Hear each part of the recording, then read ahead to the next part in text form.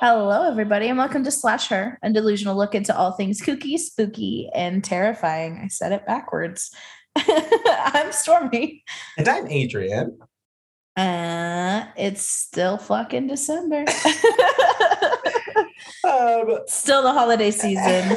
Seasonal depression is in full swing. the middle of the month. Mhm. So, but yeah, everybody, welcome to our third week of Holiday Horror Month. And what a fun week we have in store for you, because we are going to be talking, obviously, about the 2006 version of Black Christmas, 2 out of 3. And she's wild, ladies and gents and days. It's wild. We're both drinking. What are you drinking? So, my strawberry lemonade vodka, gay. Oh, okay. I just have vodka and Sierra Mist. So Oh, yeah. Mine's lemonade and vodka. we have some really good lemonade downstairs, actually, from Costco, of all places. They always have good food at Costco. Shout out Costco, please send us all your brand opportunities. Send us everything. We love Kirkland's brand.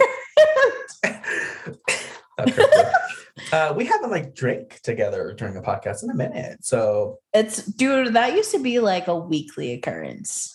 I would be trashed in my closet recording these fucking episodes. The amount of wine that I went through the first couple episodes is insane. And it's so funny. And we did not plan this. We did not say, let's just drink for this episode. No. We watched this movie. We were coming into this prepared. And I feel like we both just felt like we need a drink. Literally. I was like, let me grab a drink and then I'll be ready to record. Me as fuck. I was like, okay, this is going to be a lot to talk about. So let me grab a drink and jump into it. And I'm quite excited to talk about this movie. And so I definitely want to jump into it as soon as possible. I guess just quickly though, actually, big question. I have a big question for you. Oh, no. So you haven't seen the 2019 Black Christmas film yet. So No. Do you like the 2006 version or the original more so far, comparing the two? Let's just get it out of the way. I like the 2006 version more. The squish factor is always going to be a plus for me. Okay. It made me a little nauseous, I'm not going to lie, or miss one. But I don't know. If something makes me uncomfortable, I'm all about it. Okay. So. Okay. We'll talk a little bit more because I definitely want to dissect why. Yeah. You said what? But first, before we get into the movie, let's do What's Been Spooky News. Stormy, what have you seen this week? Riverdale. No. But I did get to watch Final Destination 5 last night. She's a fucking mood. So I think one of my eye-opening things when I was growing up is the movie Stick It, right? It's a gymnastics movie. It's kind of like a gay awakening for a lot of people I figured out on Twitter. And the fucking fact that ties in with Final Destination 5, because that's when we get that gnarly fucking gymnastics kill, dude. Oh, so good. I posted a post on Twitter with a screen cap of that death, remember? And we both got it deleted because I wanted to see if it was just yours because you had a bigger following. And I did it and I was like, I instantly got deleted. And I think I tweeted right after, you can literally watch somebody's asshole get stretched wide open here on Twitter, but I can't watch this body be filleted, squished. So funny. So how was it watching it? Any Final Destination movie for me is a vibe. I love the Final Destination movies. They're ridiculous. There's nothing final about any of them because we're still going. The Final Destination was not the final movie. Yeah. But it's never going to live up to 3. Never. Final Destination 3 is top tier horror in my brain for some reason. I don't know why. I mean, I do know why. I think it's the nostalgia factor for me always. Sure. But the nail gun kill in the Home Depot. So good. And it's Alexis Johnson. So Yes, Final Destination 3 is so good. I do enjoy the fifth one, though. I do enjoy the Final Destination.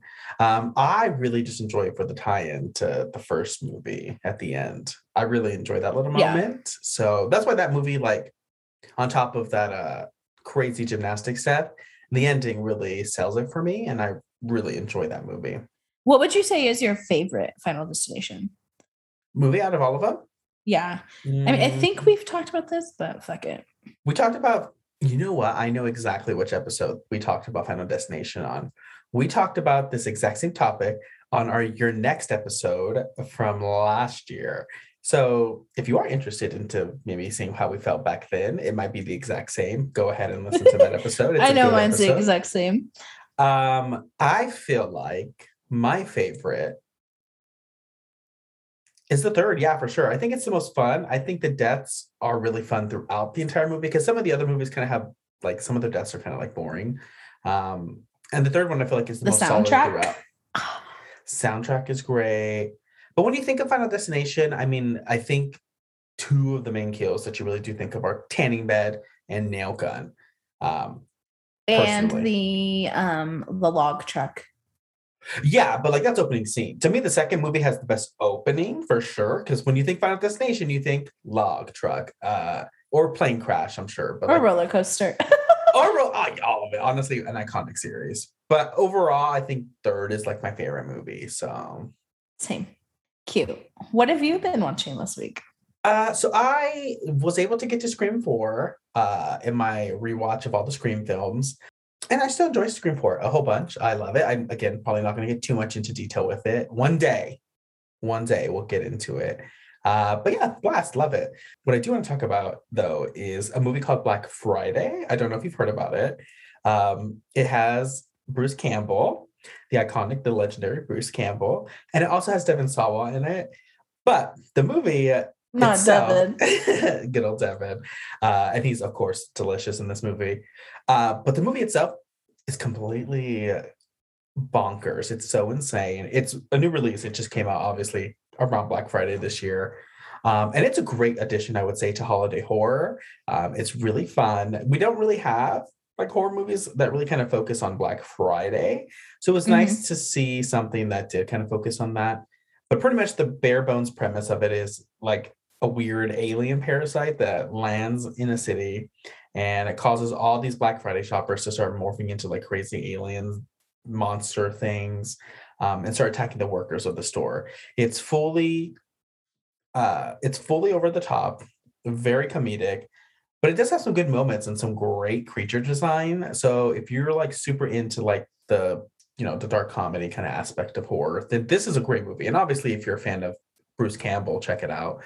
But it's fantastic. I will say the middle of the movie drags a bunch. Like they spend so much time in the middle of the movie doing kind of nothing. But beyond that, it's really a good time. So I would recommend checking it out if you haven't seen it. Where did you watch it? I rented it. I don't think it's available to stream right now.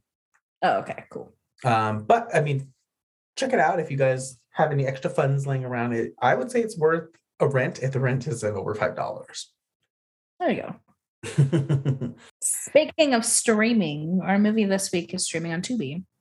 It is. Shout out to Tubi, always just coming through and just being amazing. A real MVP lately. They stay supporting this podcast. They don't know it, but they've supported this entire month. Every single movie we watched this month has been watched through Tubi, right? Was Krampus on Tubi as well?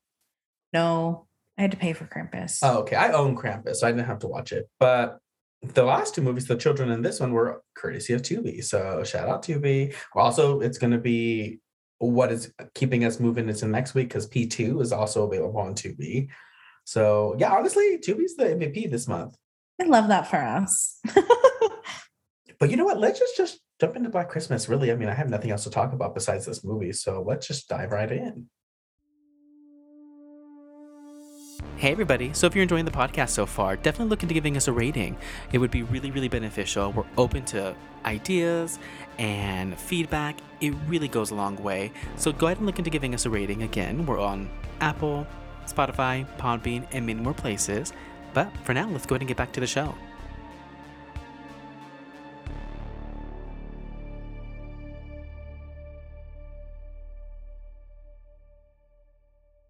Alrighty, we are back, and this week we are discussing Black Christmas, the 2006 version.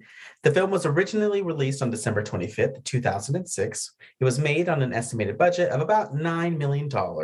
We would then see an opening weekend of about $3.7 million in the US and Canada, before seeing a worldwide gross of about $21.5 million. The movie has a runtime of 1 hour and 35 minutes and is directed by Glenn Morgan, who also directed the 2003 film Willard. The cast is iconic. Like, the only reason I come back to this movie, probably besides like visuals and aesthetics, is this cast. Again, stacked. We have Michelle Trachtenberg as Melissa, Mary Elizabeth Winstead as Heather, Lacey Chabert as Dana, Katie Cassidy as Kelly, Kristen Cloak as Leigh, or Lee, I guess, Andrea Martin as Mrs. Mack, and Yan K. Crystal Lowe as Lauren.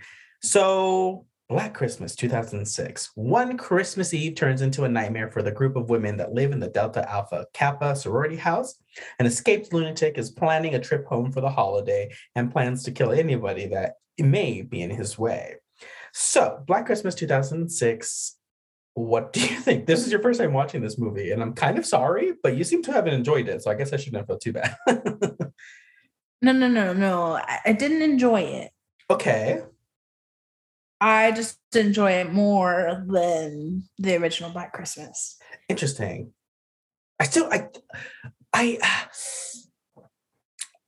In my brain, I can't understand that in my brain, but I can almost understand it, kind of at the same time.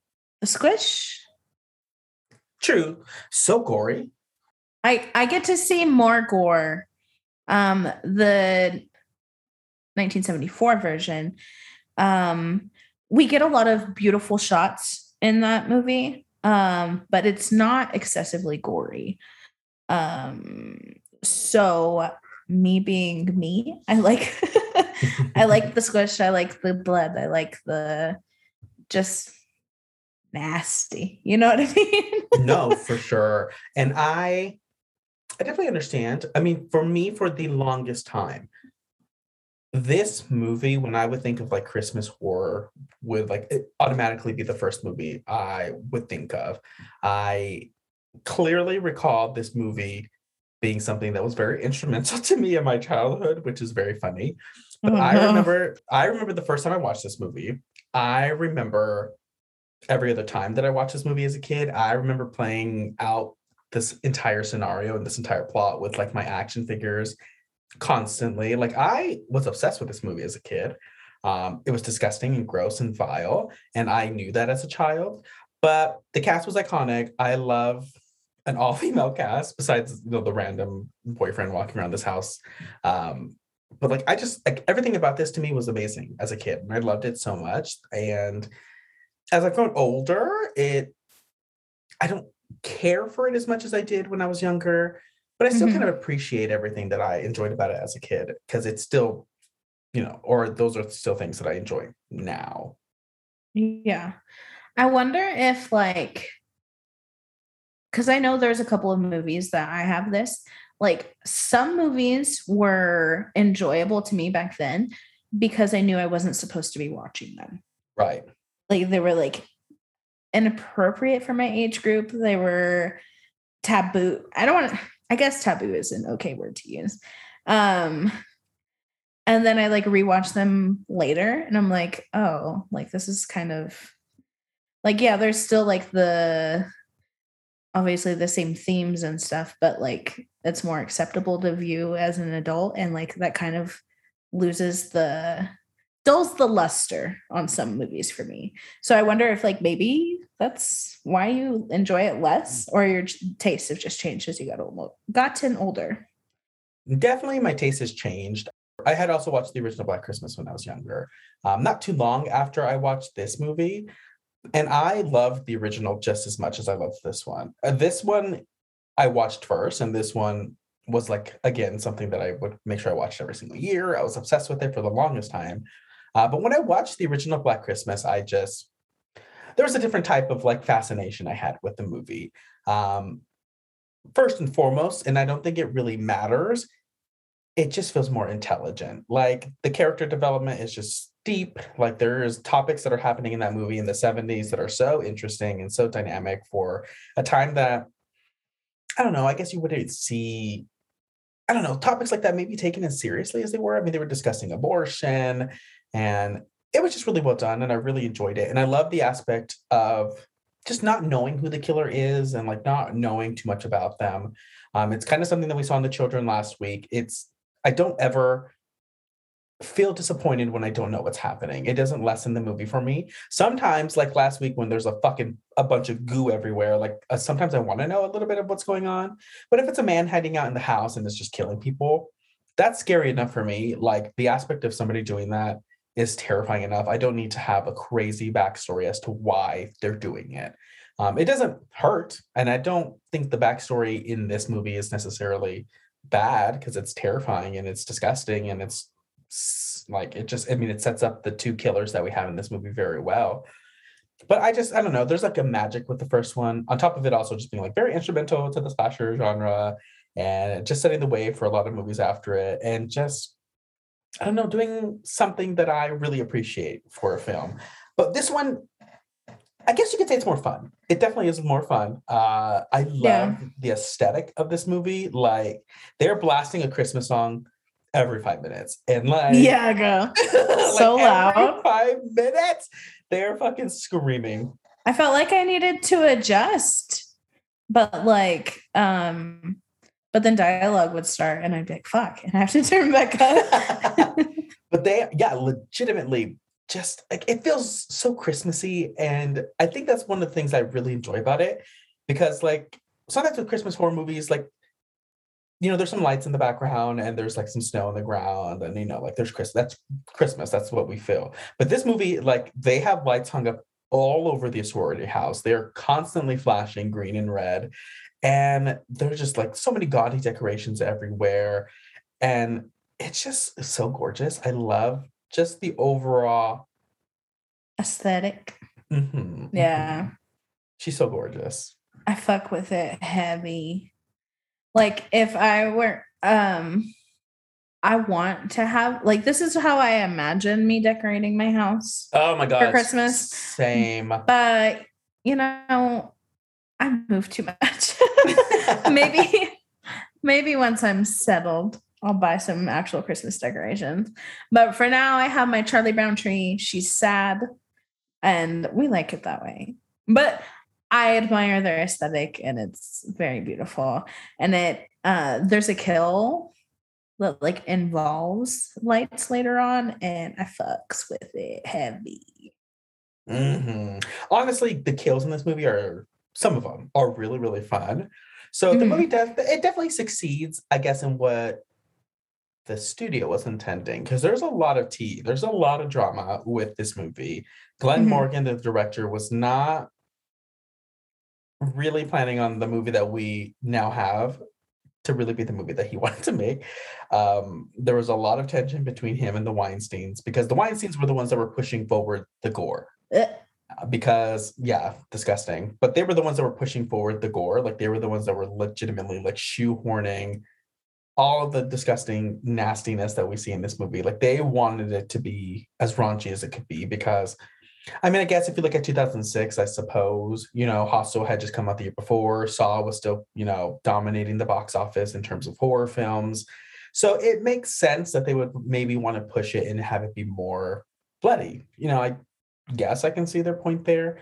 But when you do look at the original source material and Glenn Morgan's like overall goal with this movie, it definitely just feels kind of like a slap in the face to him. And it makes me feel really bad because the movie was a failure. Like critically, financially, the movie was bad. And it kind of honestly, I don't want to use the word like tank, but like it stalled his career. Like he never did anything else really after this. I think he directed like a few TV episodes and like that was it. And it's sad because like he had so much, I feel like he had so much passion going into this project. Like he, of course, had Bob Clark, the original director's blessing. And like he was like going to go into this movie and make something that, to me at least, from what he was initially intending, was like a love letter to the original movie. And, you know, here comes the studio, here comes the Weinsteins, and just like shoehorn all this nonsense and, you know, into the movie. They would also like, apparently there was this drama that happened where with some TV spots and with some trailers, like the Weinsteins behind his back, behind the director's back, were like filming random like spots to put in these trailers. And then, I mean, they were never used in the actual movie. Mm-hmm. When the Glenn Morgan found out about it, like he was, of course, furious. So it just kind of pisses me off, and it kind of definitely feels like the movie was doomed to fail from the jump. And it sucks, especially when you have an aesthetic like this, and you have deaths like this, and you have a cast like this. It definitely feels like a little disjointed and a little bit all over the place. They had the perfect setup, and it didn't hit. Mm-hmm. I think for me, when I'm like watching something in the vein of like holiday horror, to me, something that really like sells it for me is like atmosphere. I don't mind it being like fun and wild and crazy, but like I definitely like there to be the moments of like kind of taking a step back and like fully allowing us to like fully be encompassed by the atmosphere, I guess. And this movie really is just balls to the wall from the jump. Yeah. But it's a bit disappointing that we never really got to see what Glenn Morgan was intending. And it's also disappointing because Mhm. Bob Clark, the original director, after he saw this movie, he was obviously just not happy about it. And he took it upon his own hand, or he took it into his own hands and decided to just make a direct sequel to the original. We never got to see it, but he had already started like putting in the work to get that done. He was going to have Olivia Hussey come back, the main character in the original film, and have her be the house mother, and have John Saxon come back and replace his role as like the cop. So like he, of course, unfortunately passed before any of this could really come to fruition. Mm-hmm. So it's kind of sad, and like I wish we could have saw that movie. But you know, we had Black Christmas 2006, and even with all of its faults, like it is still a very fun movie. It starts off immediately with the man in the bag fucking blasting girl over this amazing, gorgeous shot of the beautiful sorority house. I love it. And we are introduced to Claire, who she's just hanging out in her room and gets murdered pretty much like right off the fucking bat. Who we come to later figure out is Agnes, is hiding underneath her bed. And baby, this is why I check my bed every single night. This is why my bed's on the floor. There's no room. It is so funny. But yeah, she gets a bag over her head, which we see a lot in this movie. And then like the bags? Who the fuck has that many Walmart bags? They've been collecting. I also wonder how, I mean, Kelly kind of brings up the question at the end of the movie, or near the end of the movie, where she's like, you know, how long have they been hanging out in this house? At least Agnes. Like, how long has Agnes been living in this house? Because clearly there's bags on bags. Like, I imagine Agnes having like one of those things that you carry when you walk your dog to like pick up their poop. Like I feel like there's like a little carrier on her at all times. So when she's like, time to fucking wrap ahead, baby. she pulls it out and then, and then puts it on their head. It is so fucking funny. Is it just me, or does Agnes look like a blonde Ozzy Osbourne? Mm-hmm.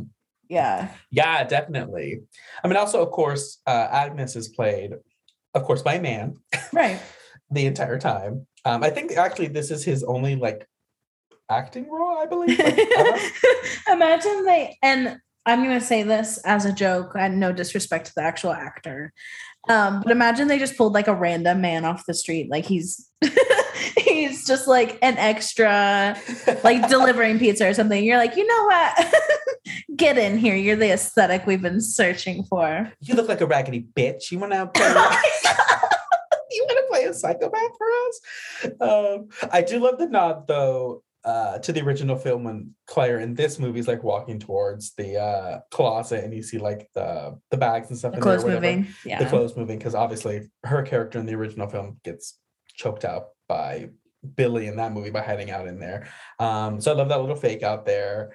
And yeah, she dies pretty quick, and that's about it. We get our crazy opening title card, and we pretty much move right into like the flow of everything. We learn that Billy Lenz is being held at an asylum. We learn a little bit of his backstory, not too much at this time. And then from here, we do get to then meet our main cast. We see all the girls of the sorority, like just discussing their sorority sisters, where everybody's out for the holidays, and kind of get a vibe for everybody's character. So kind of looking at the characters, you know, we love to talk about them, baby. Who is like your favorite out of the sorority sisters? I know her as Gretchen from Mean Girls. Uh-huh. Yeah. What the fuck is her name? Lacey Chabert? Yes. Okay. Dana. That's who she plays. Dana's my favorite because she's literally Gretchen Wieners in this movie. She has the same vibe. She's bitchy, but also Michelle Trachtenberg is just an icon in my eyes. So I also really enjoy Melissa. I do enjoy Melissa as well. So those two are probably like top tier for me. You? Oh goodness. I feel like my favorite out of the sorority sisters.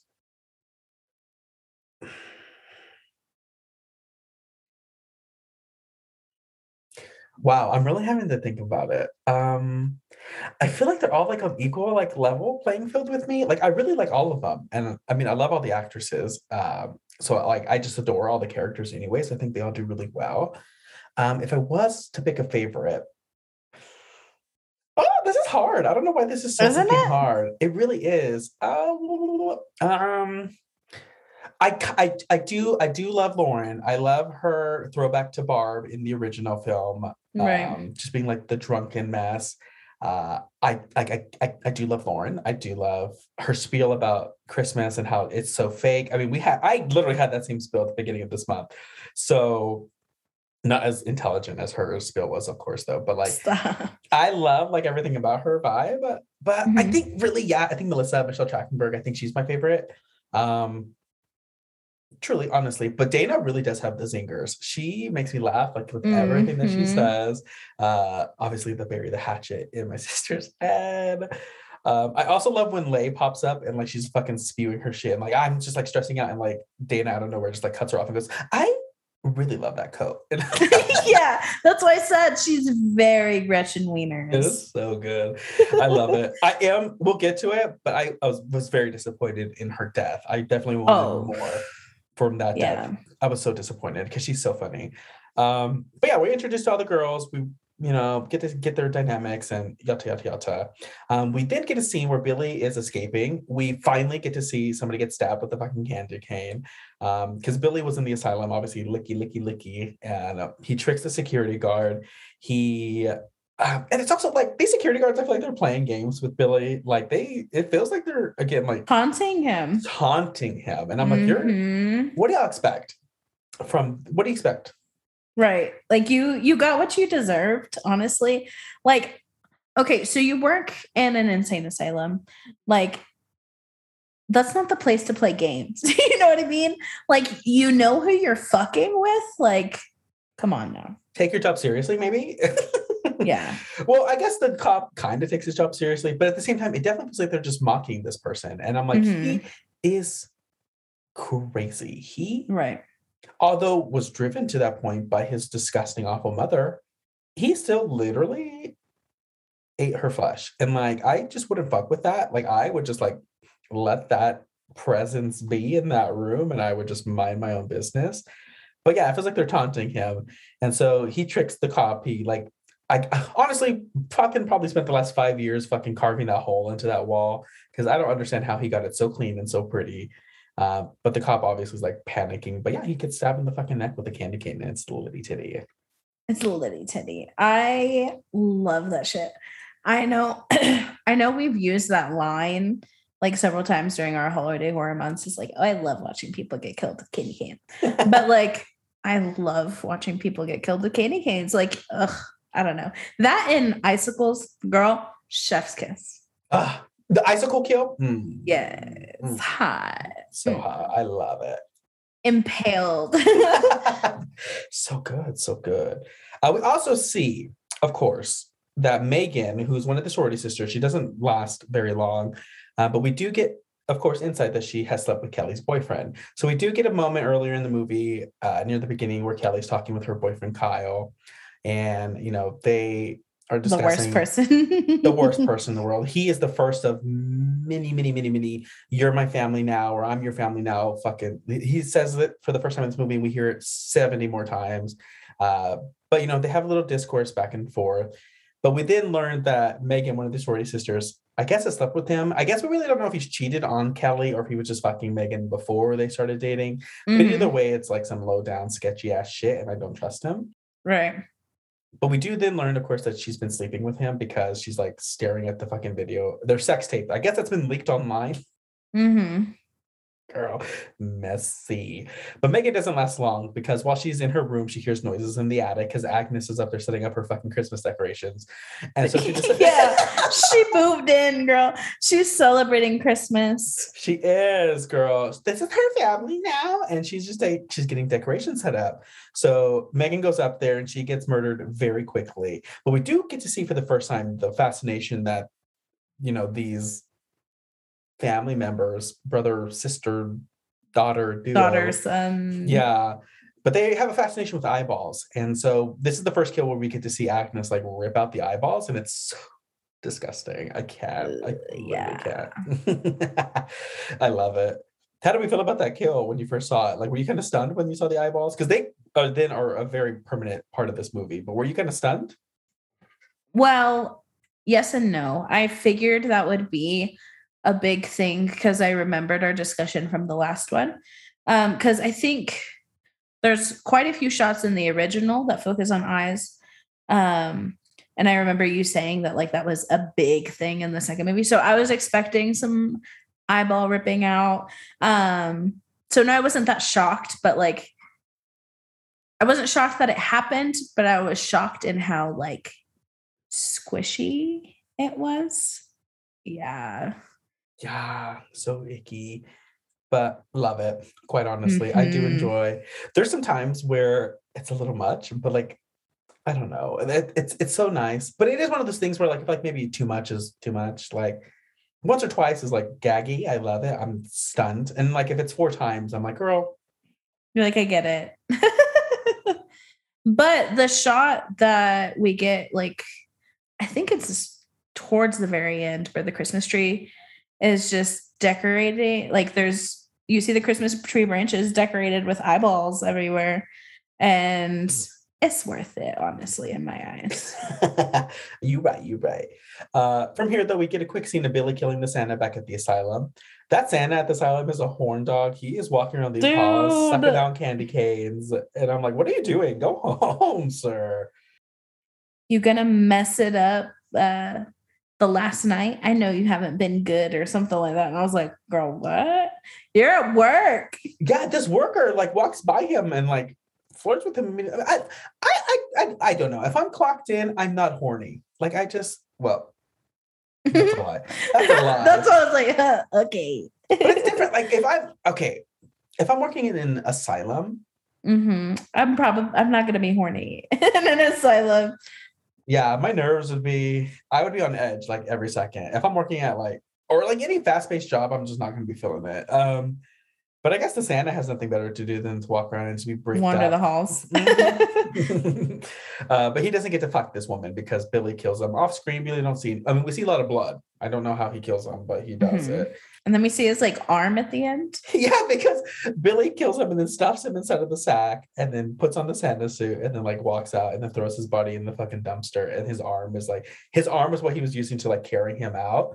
So I'm just like, what? Like, it's just so funny to me. She's camp. That kill's very camp to me. Yeah. The shot when he throws him into the fucking dumpster is ridiculous. But while this is happening, the girls are back at the house, and this is where they had that discussion about just the fake aesthetic of Christmas. Lauren drags everything. I love Melissa kind of mentioning, because they're talking about Billy obviously, and Heather, played by Mary Elizabeth Winstead, who I love, and honestly, Final Destination 3, speaking of which, a legend. I love her. But she is also Sky High. I love her in Sky High. She plays a good little girl in Sky High. I have not seen Sky High in so long. Not to get on a tangent, but it's such a good movie, right? Isn't it? I used to be so obsessed as a kid. That was probably one of the last Disney originals that I really watched, honestly. Because I was just getting on the edge of being quote unquote too old for them, but that's a fucking vibe. That movie's so good. I'm about to watch it tonight. But But yes, Heather is like talking about Billy and like just like wondering why they have a tradition at the sorority house where they give him a present every year. Which again, it's just like it reminds me of the line in Scream 4 where Dewey is like, one generation's tragedy is the next one's joke. I'm like, why are we like this happened in 91? He killed somebody less, like just a little bit over 10 years ago, like 15 years ago. Like it's pretty recent. You know what I'm saying? Like why are we gifting the serial killer as Melissa then corrects her and says he's a spree killer, not a serial killer. Right. And I love that too, because apparently Michelle Trachtenberg during filming was like super obsessed with like serial killers and was like constantly researching them. So I don't know if this is like an improv line, but I feel like she might have improv that because it was like really funny to me. So at this point, this is where we do get the backstory of Billy. This is where we just dive into it. We learn that Billy was born with a rare liver disease that makes his skin yellow, which is a real condition. We learn that his parents hated each other, and Billy's mom couldn't stand to look at Billy because she just saw her husband and she hated him. And it's just like, sounds too familiar. Ma'am, when your child is this age and just born, every baby looks the same. They all look like just a sack of potatoes. A sack of potatoes. Like, it doesn't look like your husband. Just like, stop it. You are a psycho woman. It does not look like your husband. Just chill out. But she hates Is your husband a sack of potatoes? Apparently, I guess. I don't know. Because 5 years later, at the age of 5, poor Billy has to see his mother and her lover murder his father and bury his body underneath the house. And then he gets locked up in the attic. And I have a question. I'm like, why lock him in the attic if you also see him crawling through the walls? Like, he obviously can just get out whenever he wants. So right. He's quite literally a rat. He just scuttles all over this house. Later, he starts popping tiles out of the shower floor. Yeah. And also, I question your foundation of like your house, your floors. If you could just pop tiles out, like I feel like they better be glad that they didn't have a thick bitch in that house. Because if I was there, I'd be unintentionally curb stomping him because I would just go straight to the fucking floor. He like knocks one of the tiles out, like just a peek, and I'd step right over and my leg just goes straight. He's watching you shower and you just crush the bathroom. Love that. He has little like peeky holes set up all over this house. There's one scene earlier or later on in the movie where I think it's when Kelly and Kyle are in Megan's room talking, but when he pushes out the thumbtack and then the tiniest hole. It should be a tiny hole, but then it turns into like a fucking full fist. Feels like, because then it's like the biggest hole with his eye in it. I'm like, there's no way that's just where the thumbtack was, baby. That's covered up with that thumbtack. That makes no sense. Like, it just doesn't. And also, like, the poster kind of is like not even in the shot anymore when we look at his eye in that hole. I don't know. It's very funny to me. But yeah. Also, I have a question. I guess the dad, or I guess Billy's father, was a veteran because he has like a quick line of like saying how he was like in Vietnam or something. So does that like constitute them, or does that mean then that that's how they afford this huge house? Because this house is big. Yeah, it's big enough to turn into a whole ass sorority house. Right, it's a big house. I'm assuming, I guess maybe that's where his money's coming from as a veteran. But we have so many homeless veterans that like... Yeah, so that's why I'm like, it doesn't make sense. Like, what does the mom do? Right. Fucks her son, apparently. Girl. This movie, the more I sit here and think about it, I'm just like, I just watched that. It's something else. From here, we cut back to the sorority house where the girls start to get threatening phone calls from Claire's cell phone. Heather, of course, is like rightfully concerned right off the bat, but Lauren does make a good point, and she's like, the police aren't gonna fucking come from one prank phone call, so like, chill the fuck out. They start to argue, and Lauren gives her, she tells Heather about her NASCAR daddy and shit. And it is just so funny to me. I love when they like attack Heather in this movie because I also feel like I would attack Heather in this movie. And so it just makes me laugh. We also get a small moment where we get to meet like the weird, quote unquote, weird sorority sister Eve, who's like being weird and gifting Heather a weird looking glass unicorn, and everybody just acts like she's so weird. And I'm like, she's just like wearing glasses and like hanging out, and like you guys act like she's like so creepy. But I mean, I guess we don't really see what she does in like their day-to-day lives, but They're just being mean girls, I feel like. She's probably just like one of those girls that's kind of mousy is the like vibe that we get. They're just fucking mean to her. Like, I wouldn't necessarily want a unicorn paperweight, but I'm not gonna be like, you're a fucking freak for giving this to me. the gift is shit. But Yeah. She also says, "You're my family now." So this is again at least like the 20th time that we hear it in this movie. But from this little moment where we meet her, this is where we go back into the backstory, get into Billy's life, and this is where we do see his mother molest him at the age of 12, just so she can get pregnant and give birth to Agnes 9 months later. So they give us like that quick little tidbit, I think, to try to make Eve like a red herring, obviously, because then after Agnes is born, it like cuts back to her. And then we have a long tracking shot of her walking in the hall before she disappears from the movie. So they definitely set her up as like being Agnes, possibly. Like they wanted us to think that that's who Agnes is. And quite honestly, I Right. probably would have been more interested in like that dynamic if like Agnes wasn't a crazy psychopath. She's secretly a sorority sister. Yeah. Or like she's just like a normal person who's just trying to, I don't know. Vibe. Just trying to vibe and live her life and, do what she needs to do. But we end up getting crazy Agnes running around in pajamas with fucking an eyeball obsession. So do we kind of like that they use like the phone calls like they do in the original? Like, do we like that aspect of this movie? I don't feel like it hits as well. It doesn't, because the voice just sounds like they're like playing clips of the movie. Like it doesn't sound like authentic to me. And also, like in the movie, they give us some pretty vile dialogue in the original. And in this one, it's kind of just like, I'm your family now. And I'm like, okay, so like, okay. Like, wait, I was expecting, with how vile this movie is, with like its physical violence and the gore, I was expecting some nasty shit to be said, especially in the early 2000s. So what happened? I feel like that one vine where like, what happened? Yeah, it wasn't as interesting. And to me, like the phone calls in the original are like some of the scariest parts of that movie. Like, because the things that Billy is saying in that movie, well, we don't even know if his name's Billy in that movie. They just say Billy and Agnes on the phone at some point in the original, which is kind of where they drew inspiration from here or for this movie. But yeah, like those phone calls were like actually unsettling, and these ones just kind of seem silly to me personally. Yeah. But whatever. It kind of just gives us like, I feel like it's only there to give them like a breadcrumb almost to be like, oh, we need to look for this person now or something like that. Yeah, true. Like every time somebody dies, Agnes or whoever calls them from their cell phone. So like, I guess like I understand that plot point, but like the calls just aren't interesting to me. Right. I don't know. I mean, like, I don't know. How do we feel about Billy's entire backstory? Like, I don't know if I needed to see all of that happening personally. Like, I don't know. I didn't need to see him get sexually assaulted by his mom. Right.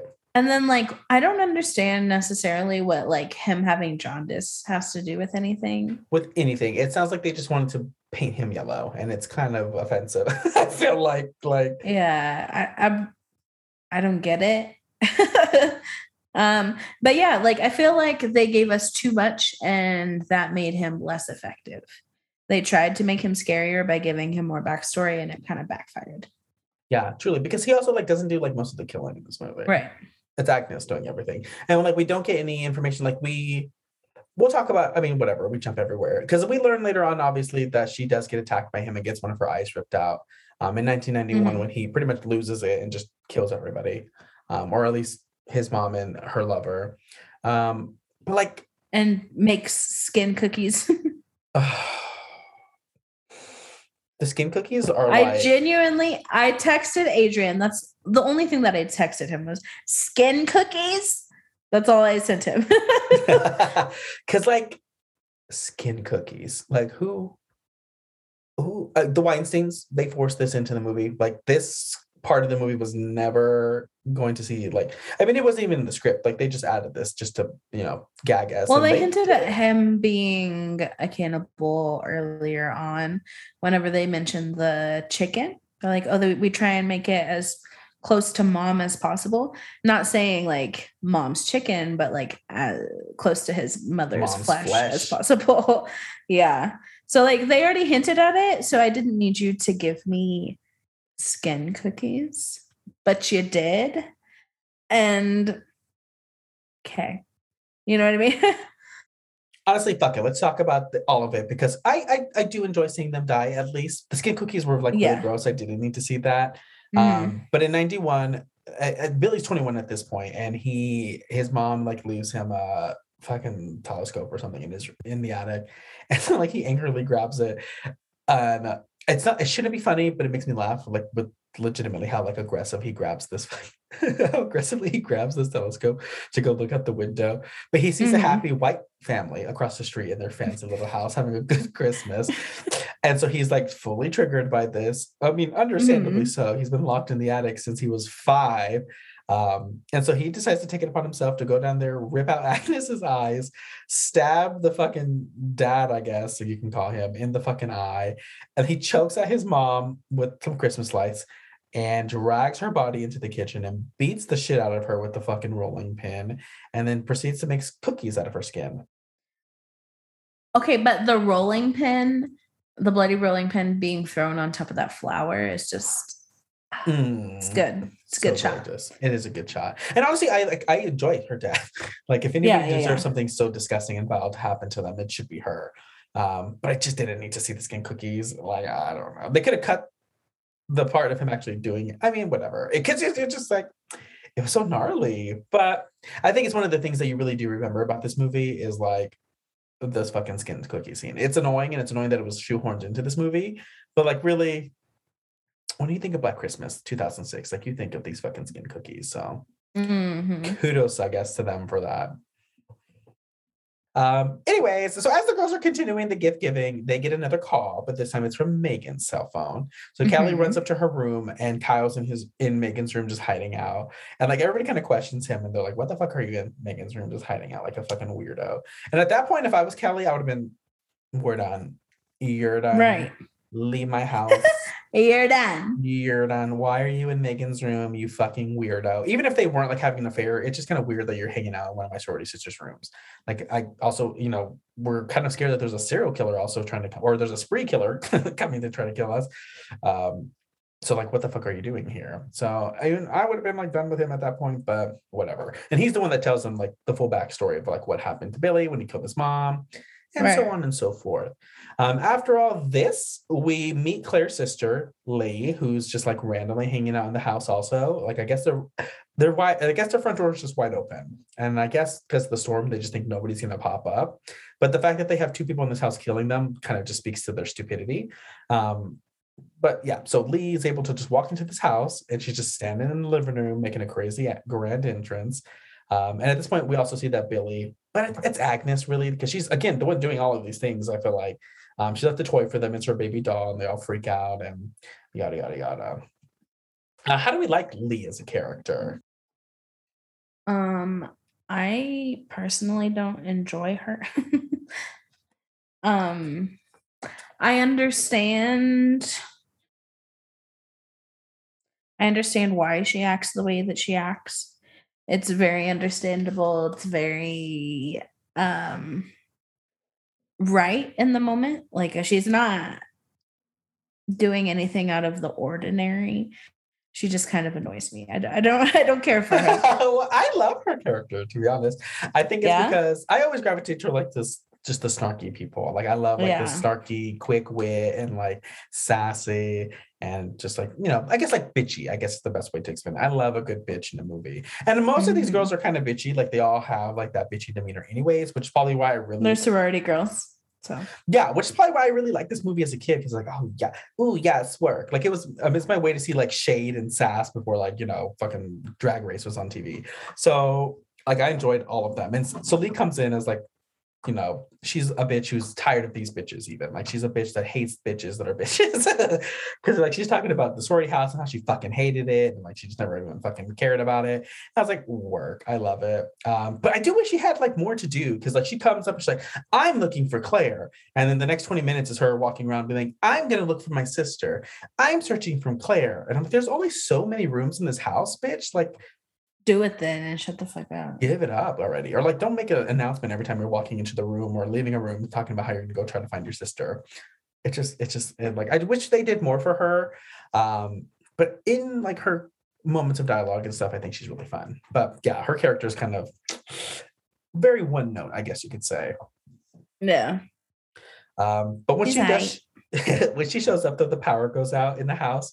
And then when that happens, because Kelly's up in the room with Kyle, they're talking, and so when the power goes out, Megan's computer turns on, and of course the video of them having sex is on the video or is on the screen.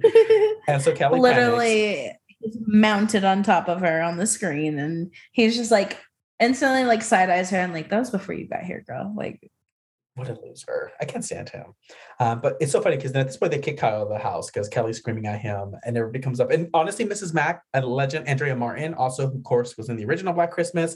I love Mrs. Mack in this movie just as much as I love the house mother in the original movie. I think she's so fun. I think she adds a good dynamic for like the bitchiness of the girls. And when she comes up here and starts pushing Kyle out of the house, like I clap for her. She's my favorite. I love her.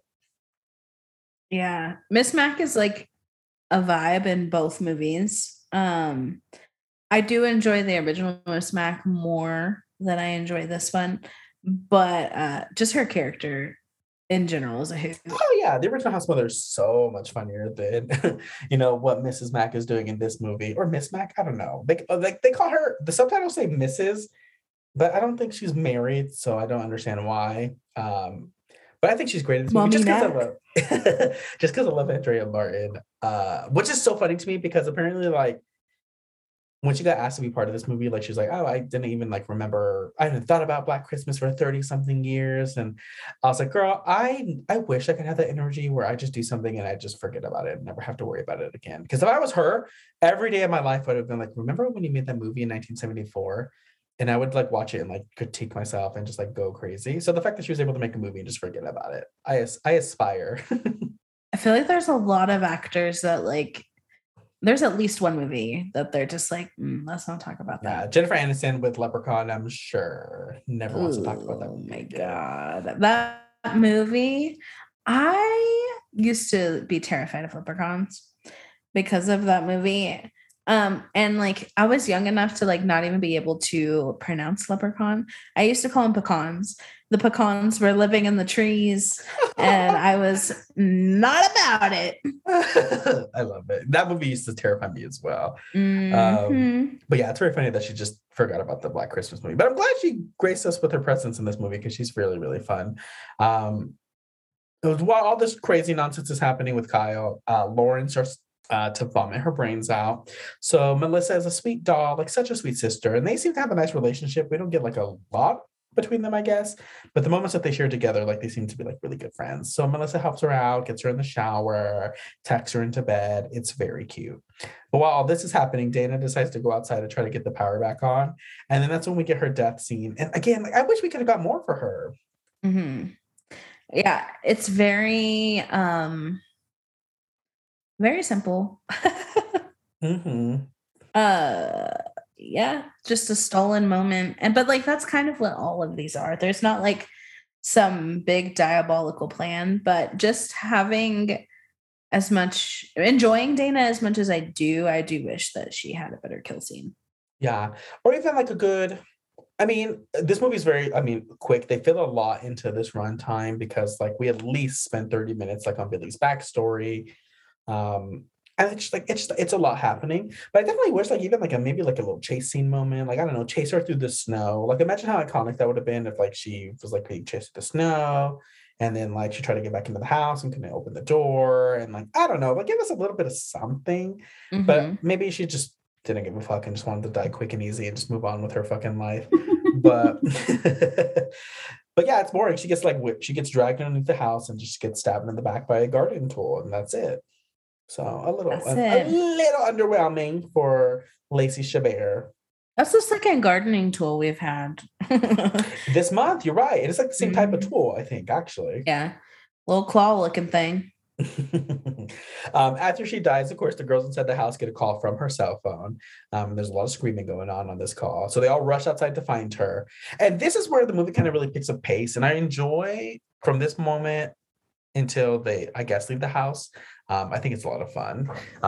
They knock everybody out like fucking dominoes, but it's really fun to watch. But they all rush outside. Heather and Lee end up finding Eve's car. She's still there. And her severed head is popping out to say hello when they open the door. Kelly and Melissa see that there's like bloody scratch marks at the entrance underneath the house. So the girls are panicking. The girls are stressed. So they run back inside. They call the police. They're like, hey, somebody's dead. Girls are missing.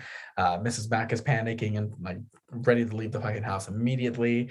So what would you do in this situation? Because Mrs. Mack and Heather say, let's leave. Let's just get in the car and get out of here and try to find safety elsewhere. And the other girls want to sit and wait for the police to come. But also, I guess it's because the other girls are missing and they don't want to just leave them just in case they are still alive.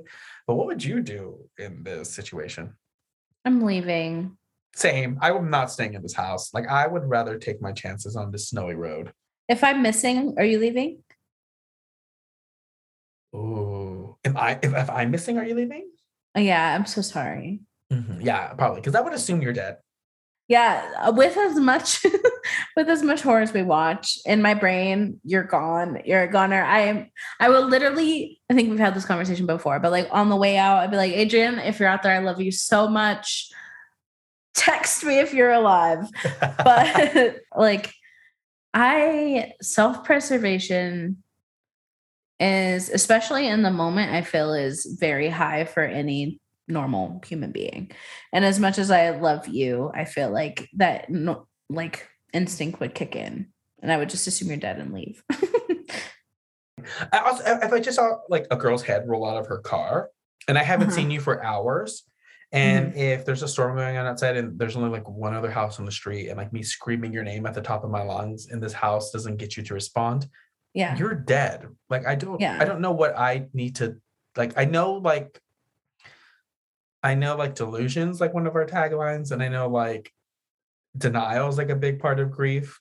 But if I also am about to die, like, you're dead. If I haven't seen you for hours, if you're dead, what does me dying do? Like, yeah. Why am I gonna let you die in vain? Yeah. Right. So I just hop into the car. And that's the thing is like, I don't want to be a sitting duck. Like we know that people are dying in this house. Why are we staying in this house? No matter the outlying like criteria, like in this house, people are dying and in the general area of this house, like the outside. So let's get away from there. We can gather ourselves and figure it out from there. Yeah. And Kelly's idea is like, let's grab like the poker from the fireplace and I'll just huddle together. And like, and in that idea, I guess, like, yes, if we all sit like in a corner and we all just like stare like straight ahead and like we're just waiting at all angles for somebody to pop up and we all just like start wailing on somebody, that's great in an idea, but in execution, it could go very wrong very fast. And we also don't know what artillery these killers have. Like, what if Billy walked in with a shotgun and started blasting people? Your little fucking fireplace poker isn't gonna do anything, Kelly. Like, you just leave the house. Just leave the house. And there's one other house on the street, and Lee even made a point to it, like the only other house on the street has power. Then why not go there? Mm-hmm. Why are we staying here? Why have we stayed here as long as we have is the question. Right. Honestly, quite honest. As soon as that fucking weird baby doll was underneath my fucking tree with a wrapping paper of a fucking article about the fucking murders that happened in this house, I'm leaving. I will not sit here. I will not sit here and fucking paint my nails and talk shit about my sorority sisters with the rest of you. Like, I got to go. I want to live. Like, I know, like, I don't. I'm not going to be murdered by Billy Lenz and Agnes. I'm just not going to. I refuse. Yeah, it's very sorority row vibes where who set the house on fire? Like we get a little bit of that later on, girl, because the fucking house goes up in flames. But anyways, as Heather and Mrs. Mack are attempting to leave, they both end up dying, unfortunately. They're in the car, and it is so funny because Mrs. Mack pulls up like the window cleaner thing, and Heather immediately is like, what are you gonna do with that? And she's like, are you fucking kidding? And it's just like, So you fucking Southern princess, useless bitch. It starts scrubbing the eyes. so funny. I'm also so disappointed in Heather's death. We don't see it. We get blood. That's it. So disappointed. Honestly, so disappointed. Like, you can't give me a Mary Elizabeth Winstead in a horror movie. And honestly, going into this movie, I thought she was going to be the final girl. Like, the first time I ever watched this movie, I thought she was going to be the final girl. Because she definitely has like the vibes of being like, the good girl. I mean, Kelly also definitely has those vibes. But I don't know why. Like, I just thought she was gonna be the good girl. Final Destination 3 came out around this exact same time. So like, she, to me, Against Sky High was like my shit. Like, in my head when I was watching this movie, it's like, oh, she's gonna be the girl that makes it to the end. If not her, then at least Michelle Trachtenberg. Like, I thought one of those two were gonna make it all the way. And that wasn't the case. And then when she did die, disappointed. Yeah. And then when she dies, I was like very disappointed. At least Melissa gets a cool death. Heather gets nothing, and I was kind of disappointed. But it does lead to Mrs. Mack's death, and honestly, Andrea Martin deserves, because that icicle to the head is iconic to me. So just it sinks so smoothly into her head. I don't know. It's beautiful. Chef's kiss. I don't want anything more from an icicle kill other than that. It was so perfect. Honestly, like, no movie can ever do another icicle kill. Like, I don't want to see it. Very Final Destination vibes, honestly, because like, the killer doesn't even do that one. Yeah, not at all. It's the best one. It's like the best one in the movie, and like the killer didn't even do it. Would you say it's the best death? I mean, I guess Billy's mom overall, I guess, is like the most gory and most intense. But like, I think this is the funnest, I feel like, or the most fun. Satisfying. Like, I don't know. There's just like something about it. Sinking it. I don't know. It's just so smooth. You know what I mean?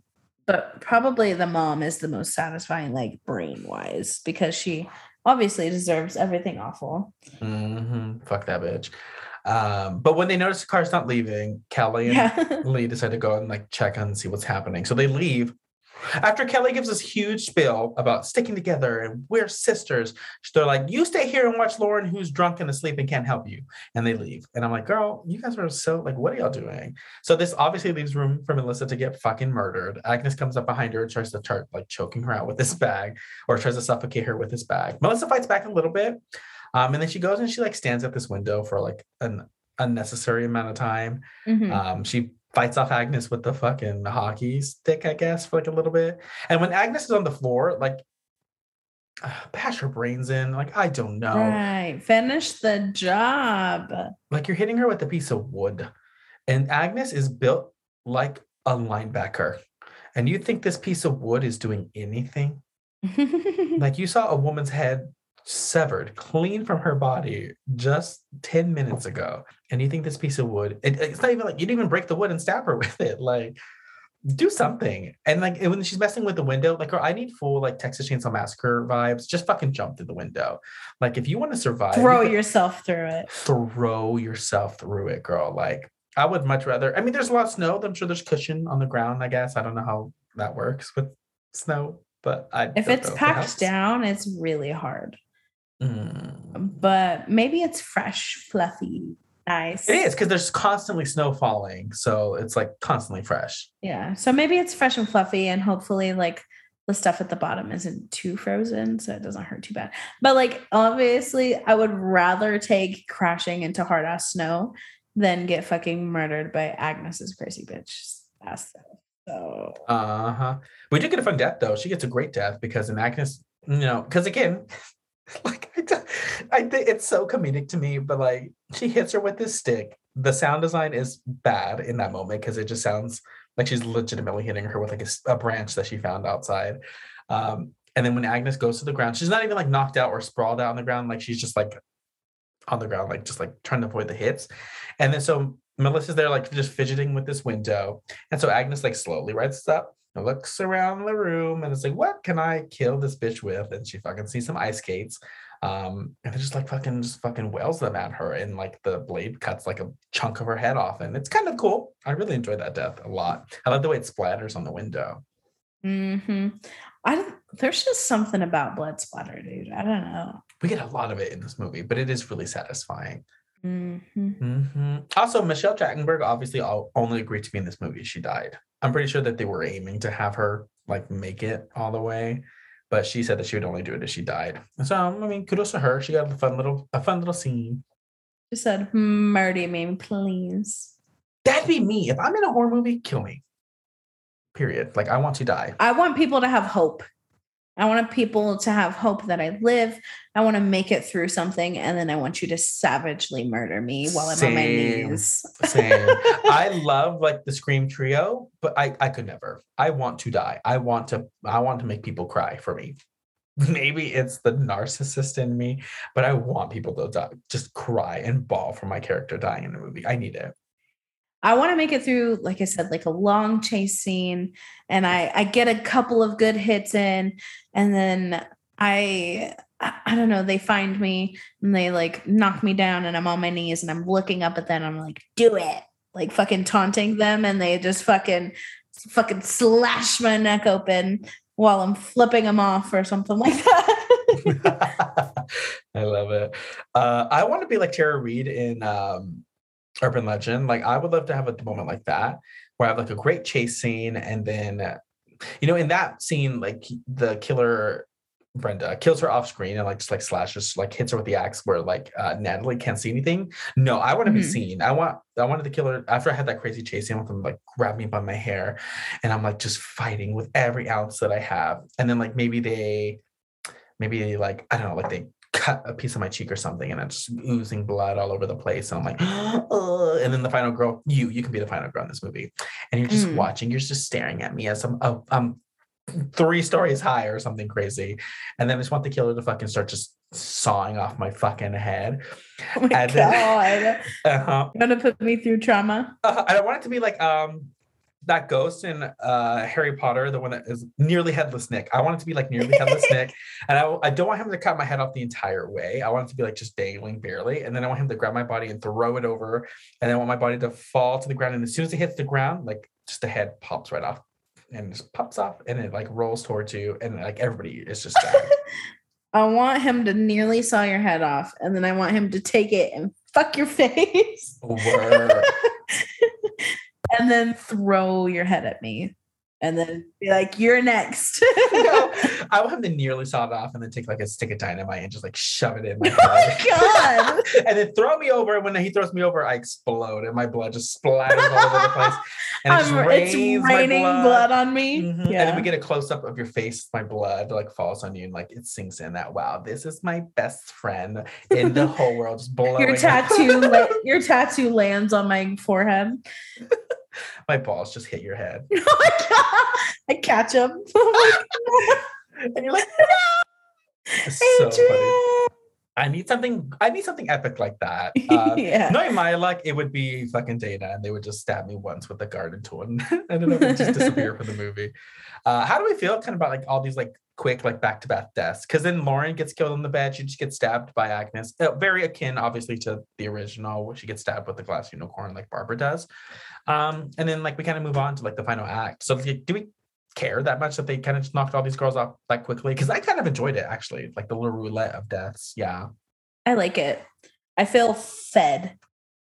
Yeah, honestly, at this point in the movie, I thought it was fun. It was a fun, again, roulette of kills, and I enjoyed it. And then we do get to the final act. Kyle randomly pops up again. Like he's the red herring. The entire time. The ultimate one. And it's just like, he's just always around. I feel like they were trying to make him a red herring when they initially showed us the sex tape. Because like maybe he was looking to keep it a secret and starts murdering these girls. And so that's just the vibe that I got. So they just continually like have him pop up. And he's the Billy of the situation. Truly. That would have been kind of a gag if they did do something like that. Like if they fed us like all like in Billy's entire backstory and whatnot, and like, but the killer ended up being maybe like one of them or something. That would have been maybe kind of cool. I don't know. I mean, we'll never know, I guess. But yeah, he definitely is a red herring. But he does pop up after everybody else is dead, and he tries to help Lee and Kelly. And he dies immediately. Like they bring him back just to die pretty much. Cause then they go inside the attic because they realize that Melissa's cell phone's in the attic. So they go up there. Agnes yanks him up there. And as the girls break into the fucking attic, she stabs him in the face and then rips his eyes out. Lee falls to the fucking floor randomly. And then at that point, that's when Agnes reveals all of her Christmas decorations made up of all of the remaining body parts of the sorority girls.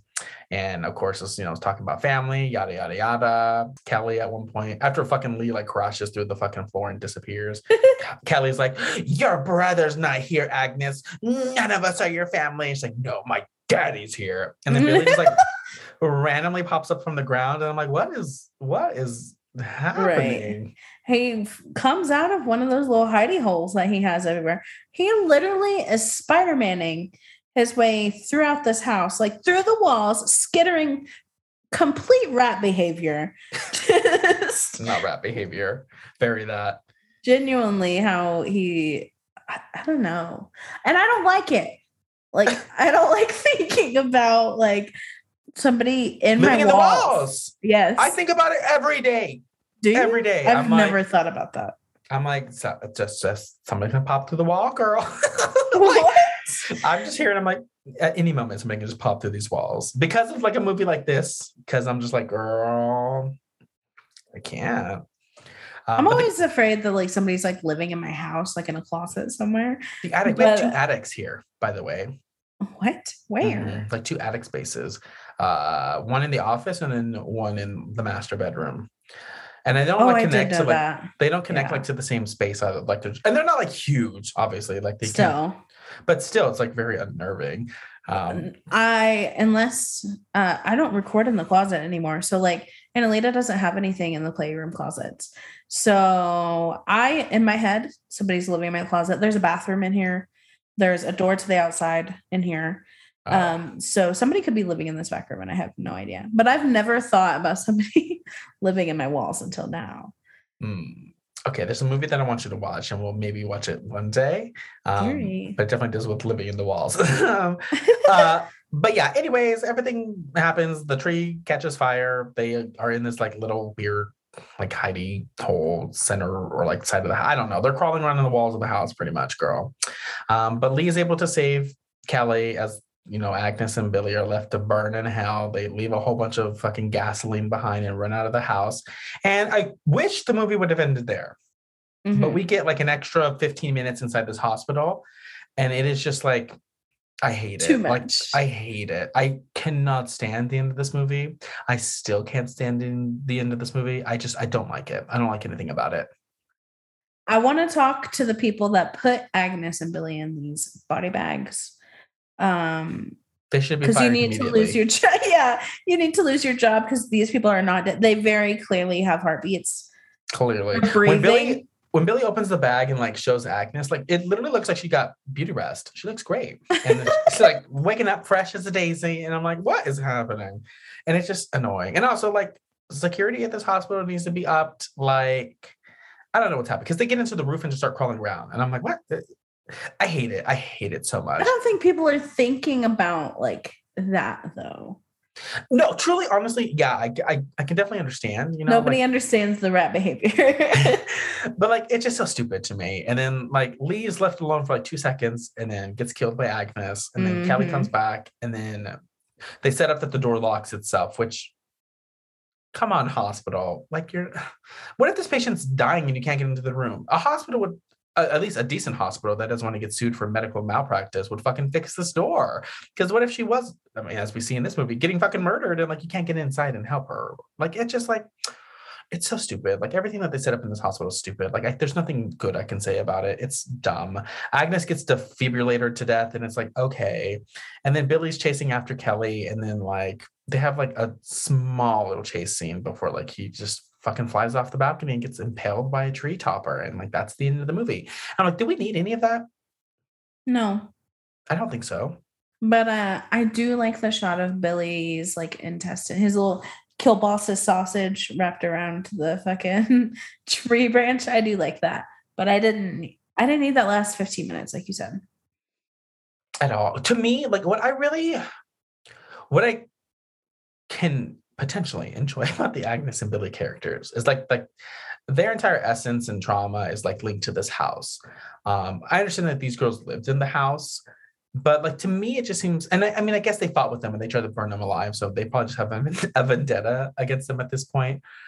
But like in my head, like it just seems silly that they would like, I don't know. It's just stupid. I hate it. I really do hate it. I wish it would have ended at the house. I wish you could have gave us these 15 extra minutes in the hospital to the house and like give us like more of an interesting ending at the house. Yeah, you could have given a couple more kills, more screen time, and it would have been great. I think, again, they tried to give us too much and it fell short. Yeah.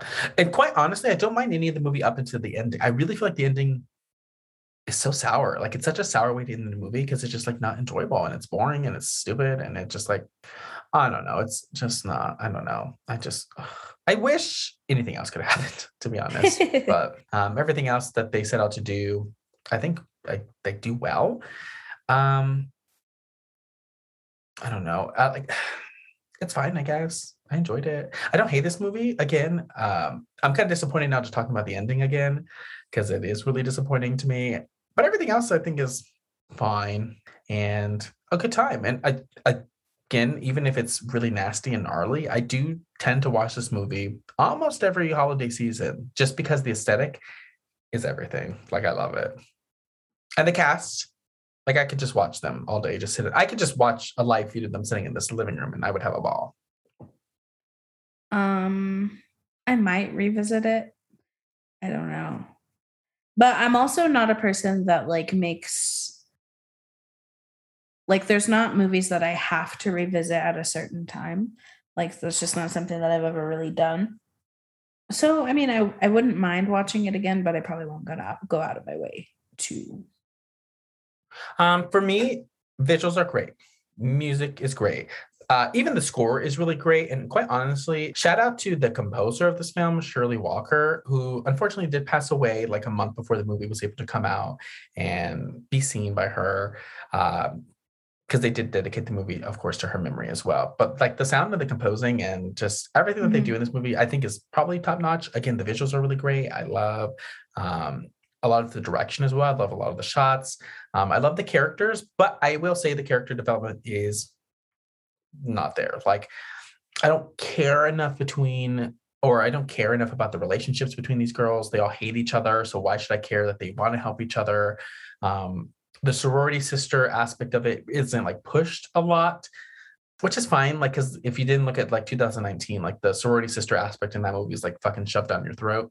And I just think sororities and fraternities are dumb in general. So like, I don't need that much dialogue, but like, if it's a cast of characters and you're all getting murdered, like I just want a little bit more between all of you, and it just doesn't work. And the backstory, although terrifying, is like just it's a lot to deal with. And so I don't know. I enjoy aspects of this movie, but I definitely think it probably could have just, the Weinsteins could have just stayed out of it, and I think we would have had a better movie. But it's still really fun. What would you rate this movie? Probably like a 2.5. Oh. Mm-hmm. Wow. Like I said, I really enjoyed the Squish, and I enjoy it a little bit more than the original. I don't even remember what I rated the original, honestly. I mean, you cannot rate that anything lower than at least 4. No, I don't know. I don't know if we were rating it honestly back then. I just like the Squish, but it's not a good movie. It's not executed well. Like, trying to think my right words. I think I've said it several times throughout the pod, is like, you gave me too much, and like that was the charm of the original movie, is because we knew nothing about the killer, and now we know everything about the killer down to his familial trauma, and like it just didn't hit the way you expected it to. Yeah.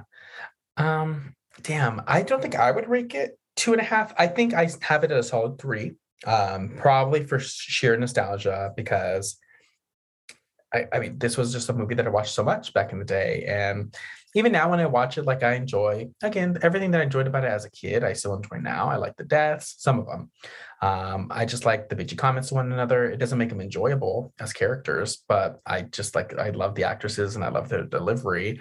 And I love loud Christmas music. Like, sorry, even when I worked retail, it never bothered me. I love Christmas music. So yeah, it's a solid 3 for me, for sure. I feel like if I could take like the anonymous vibe of the killer from the first movie and then like the issues that we address and like the vibe of the first movie, of the original, with the gore of this remake, I would have my perfect movie. Yeah, it would have been so nice. It really would have. And I wish that Glenn Morgan would have had the opportunity of doing what he wanted, because that sounds like that was what he was aiming for. So it's disappointing. But she was C'est la vie. C'est la vie. And we will move on now. And next week, I'm very excited because we're going to be talking about P2, which is probably one of my favorite holiday horror movies in recent memory. So yeah, I really enjoyed that movie and I can't wait to talk about it with some very special guests, of course. But Stormy, where can everybody find us? You can find us on Twitter and Instagram at the same handle @/_her_pod. You can find us on pretty much every streaming platform, including Apple Podcasts, Google Podcasts, Spotify, and Podbean. You can email us at /herpod@gmail.com. Thank you for joining us for another holiday horror. Yeah, stay spooky, guys. Stay spooky, everybody. Bye. Bye.